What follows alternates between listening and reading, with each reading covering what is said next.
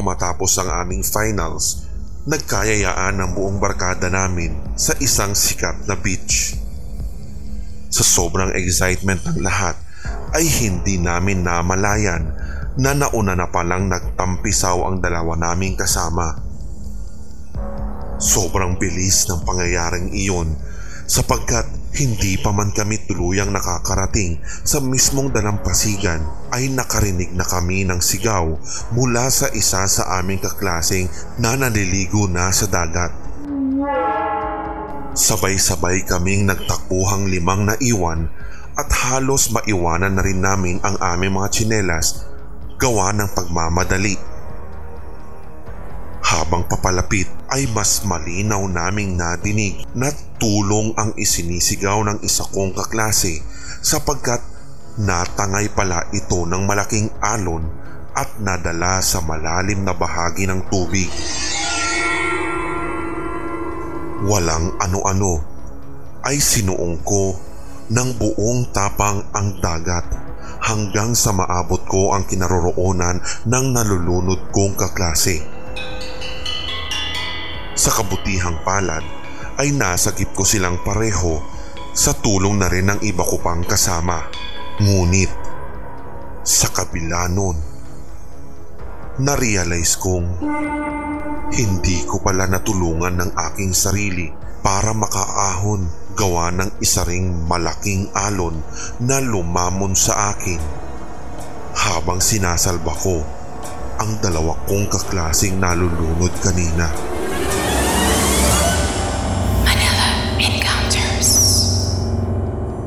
Nagmamaneho ako galing sa aking work, bandang 2:30 na ng madaling araw. Along ermita na ako sa pagkakatanda ko nang maramdaman ko ang sobrang antok gawa ng halos maghapong training at lalagari pa sa aking regular work sa isang BPO company kinagabihan. Tila half asleep na ako sa pakiwari ko nung sandaling papatawid na ang aking kotse sa isang intersection nang biglang magulat ako sa sigaw ng babae at sabi niya, "Para po!"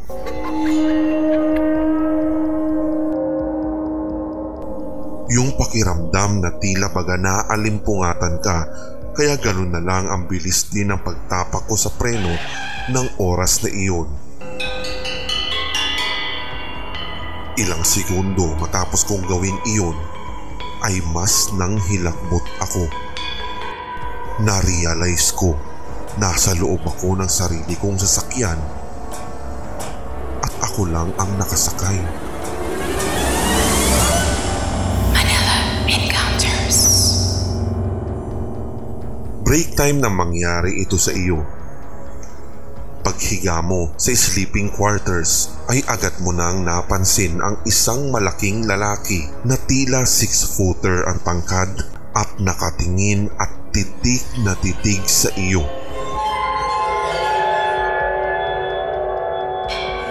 Bigla ka na lang ng hina at kahit anong pilit mong pagpupumiglas ay hindi ka makawala at hindi mo maigalaw ang halos lahat ng bahagi ng iyong katawan gawa ng mahigpit na pagkakahawak sa iyo ng lalaking iyon. Walang ano-ano ay bigla ka nitong sinakal at mas lalo kang nanghina at pinanawan ng malay.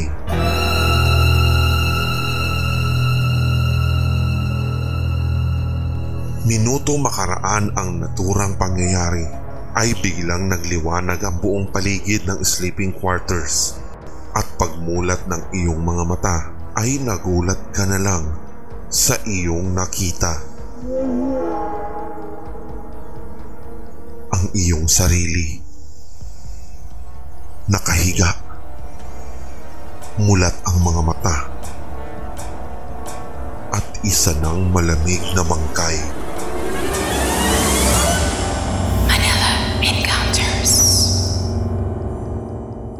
Hating gabi na iyon nang ako'y makauwi sa aming bahay. Naaya kasi ako ng mga barkada ko na magpadis kami sa MOA. Pagpasok ko sa bahay ay nakita kong gising pa si tatay. "Oh, ginabi ka na naman," sabi niya sa akin. Hindi ko na napansin at hindi ko na nagawang sumagot pa sapagkat hilong-hilo ako ng oras na iyon. Pero nakatitiyak akong nadinig ko siya habang papaakyat ako sa hagdan diretso sa aking kwarto. Paghiga ko ng kama ay bigla akong napabangon sapagkat na-realize kong 3 taon na palang patay si tatay. Manila Encounters. Malakas ang ulan nung gabing pauwi na ako lula ng pampasaherong bus papuntang Baliwag. Halos magsiksikan na sa loob ng bus sapagkat kitang-kita mong talagang mahaba ang pila sa iba pang nadadaanan naming mga sakayan. Nasa bandang likod ako noon kasi no choice na rin. Nung sandaling nakadungaw ako sa bintana ay may isang matandang babae ang umupo sa aking tabi. Nakita kong pinaupo siya ng binatang tila isang estudyante doon sa kanyang tabi kahit siksikan na kami sa bandang likod. Gayunpaman, napahanga ako sa kanyang pagiging gentleman kaya ganun na lang ang aking luwag ng pagngiti kay Lola at maging sa estudyanteng iyon. Doon nagsimula ang mahabang kwentuhan namin ng lolang kapwa ko pasahero. Tumakbo ang oras at saka namin napansing paunti ng paunti ang mga pasaherong kanina'y halos magsiksikan sa loob. Nasa gitna kami ng pagkikwentuhan ni Lola nang bigla niya akong putulin sa aking pagsasalita sabay sabing, "Iha, malapit na pala ako sa kantong bababaan ko. Maraming salamat sa mga kwento. Naaalis talaga ang bagot ko kapag may kakwentuhan ako sa biyahe. Mag-iingat ka." Tumango ako at ngiti na lang din ang aking iginanti kay Lola sabay hinto ng bus sapagkat may nauna na ring pumara sa gawing harap. Tumayo na si Lola at napadungaw na rin ako sa bintana upang sundan ko ng aking tingin ang kanyang pagbaba. Sa aking pagdungaw ay saka ko rin napansing hindi pa rin tumitila ang ulan. Akmang papalabas na si Lola kaya ganun na lang ang aking paghabol sa kanya upang iabot sana ang payong. Nahiwagaan ako nang sa aking pagbaba sa gawing waiting shed dahil biglang nawala ang Lola. Sa aking isipan ay nasabi kong napaka-imposibleng ganun kabilis maglakad ang matandang iyon, gayong iika-ika na ito at tinutulungan na lamang ng kanyang kahoy na baston. Lumingon ako sa kaliwa at sa kanan upang sipatin kung saang direksyon nagpunta si Lola at baka nalingat lang ako, ngunit wala talaga akong naaninag kundi ang mga iilang nakasinding ilaw sa poste sa gawing iyon at saka ang dalawang lalaking pumara kanina. Naputol lang din ang aking ginagawang paglilingalinga nung tawagin ako ng konduktor ng bus at winikang, "Miss, dito ka na rin bababa? Di ba sa mismong terminal ka pa?" Nilingon ko ang konduktor sa katumango sabay akyat sa bus. Nasa 3 hanay na ako ng upuan nang bigla akong kausapin nung lalaking estudyanteng nagbigay ng upuan kanina sa matanda. Nangilabot ako sa kanyang sinabi, "Ate, sabi ko na nga ba, tayo lang dalawang nakakakita kay Lola."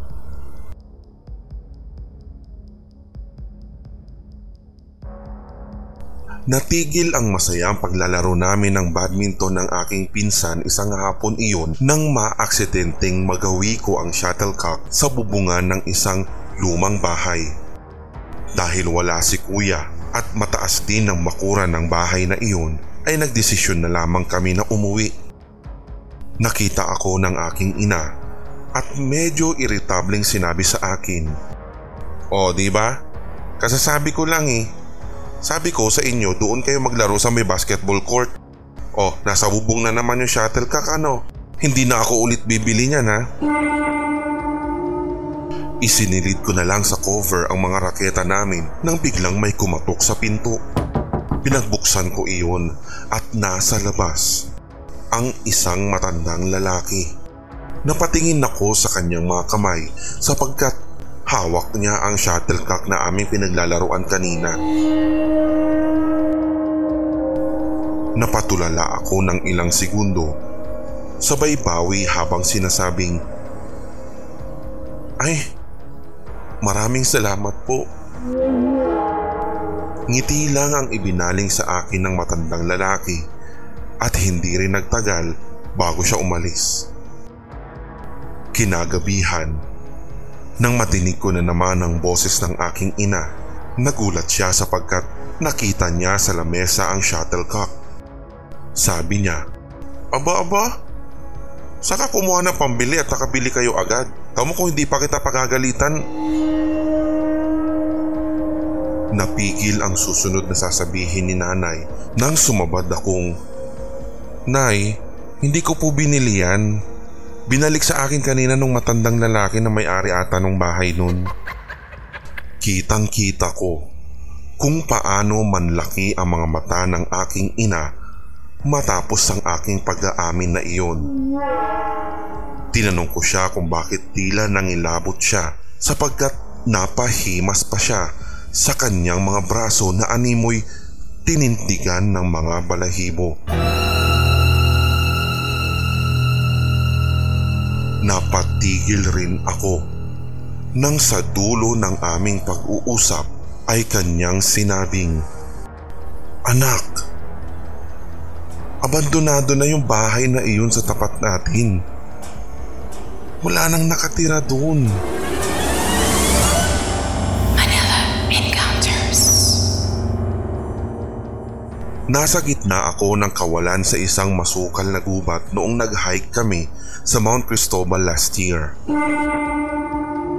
Nawala sa aking paningin ang trail, maging ang mga kasama ko galing Maynila, lalo na ang aming tour guide. At mukhang hindi nila ako napansing may kinukunan akong litrato sa gawing iyon ng gubat, kaya naiwanan na nila ako sa trek. Paniwala ko na ako ay naliligaw, bukod pa sa katotohanan na tinatawag na Devil's Mountain ang Mount Cristobal. Dahil sa paniniwalang iyon ay agad kong kinatigan ang sabi-sabi ng mga matatanda na kapag ikaw ay naligaw sa isang lugar ay dapat baliktarin mo ang iyong mga damit. Akmang maghuhubad na sana ako ng t-shirt nang biglang may maliit na tinig na nagpigil sa akin. Sabay sabing,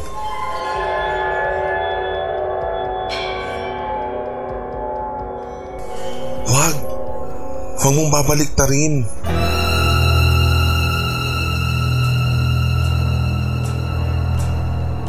Gusto ko lang namang may kalaro ako dito eh.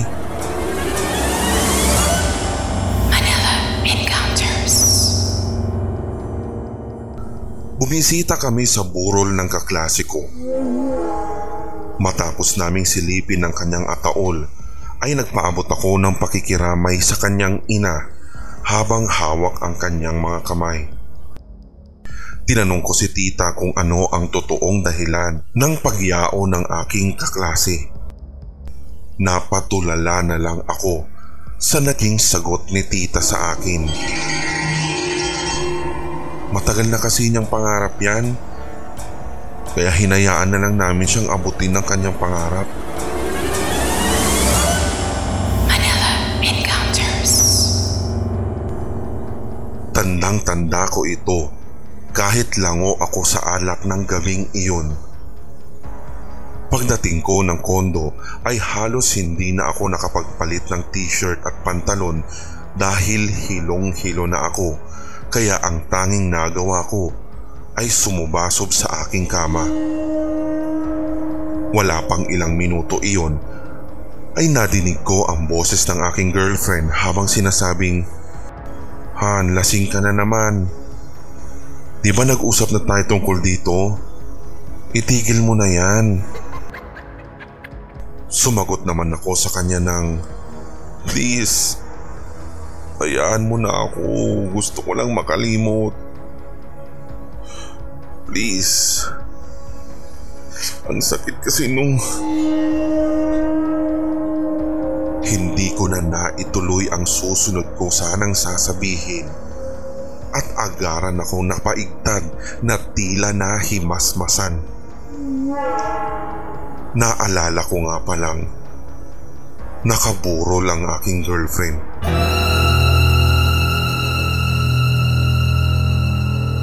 Ang dahilan kung bakit ako naglalasing ng halos magkakasunod na gabi. Dahil naniniwala ako na sa ganong paraan ay maiibsan at malilimutan ko pansamantala ang masakit na pangyayaring iyon sa aking buhay.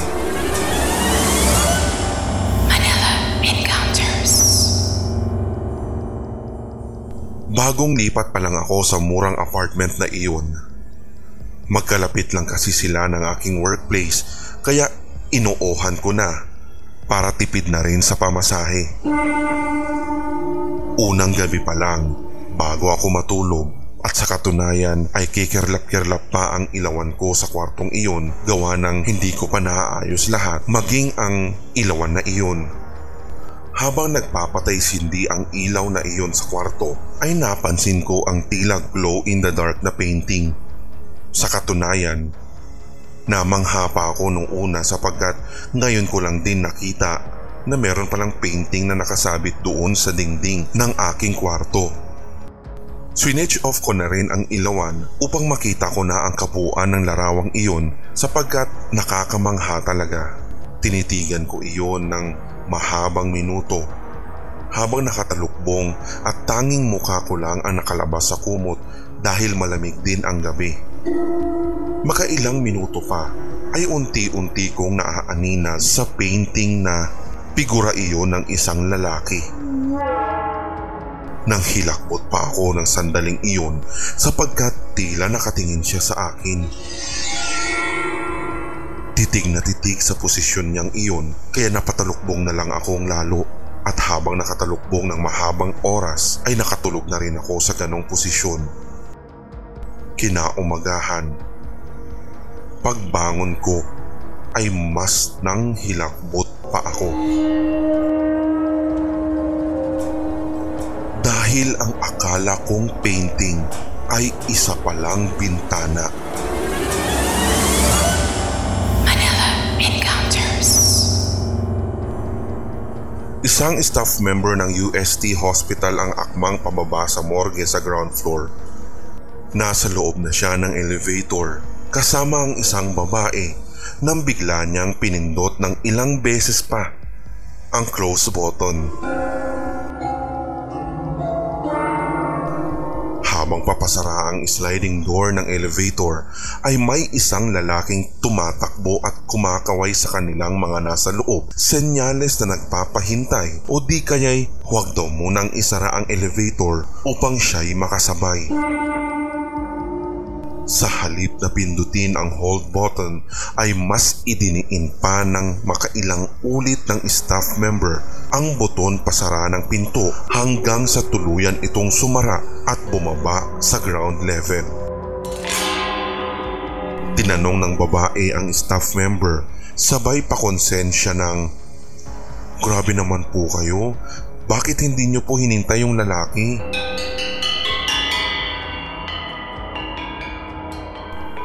Sumagot naman ang staff member sa kanyang kausap habang nauutal. Ma'am, kasi napansin ko pong may pulang wristband po siya. Kasi po yung mga nilalagyan po ng mga ganong wristband, yung mga patay na po, yung mga bangkay po.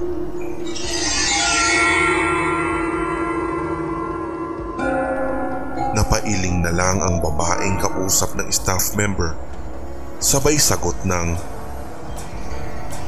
Ganun ba? Yung parang ganito ba? Sabay turo sa pulang wristband na nasa pupulsuhan ng babaeng kasabay ng staff member sa loob ng elevator.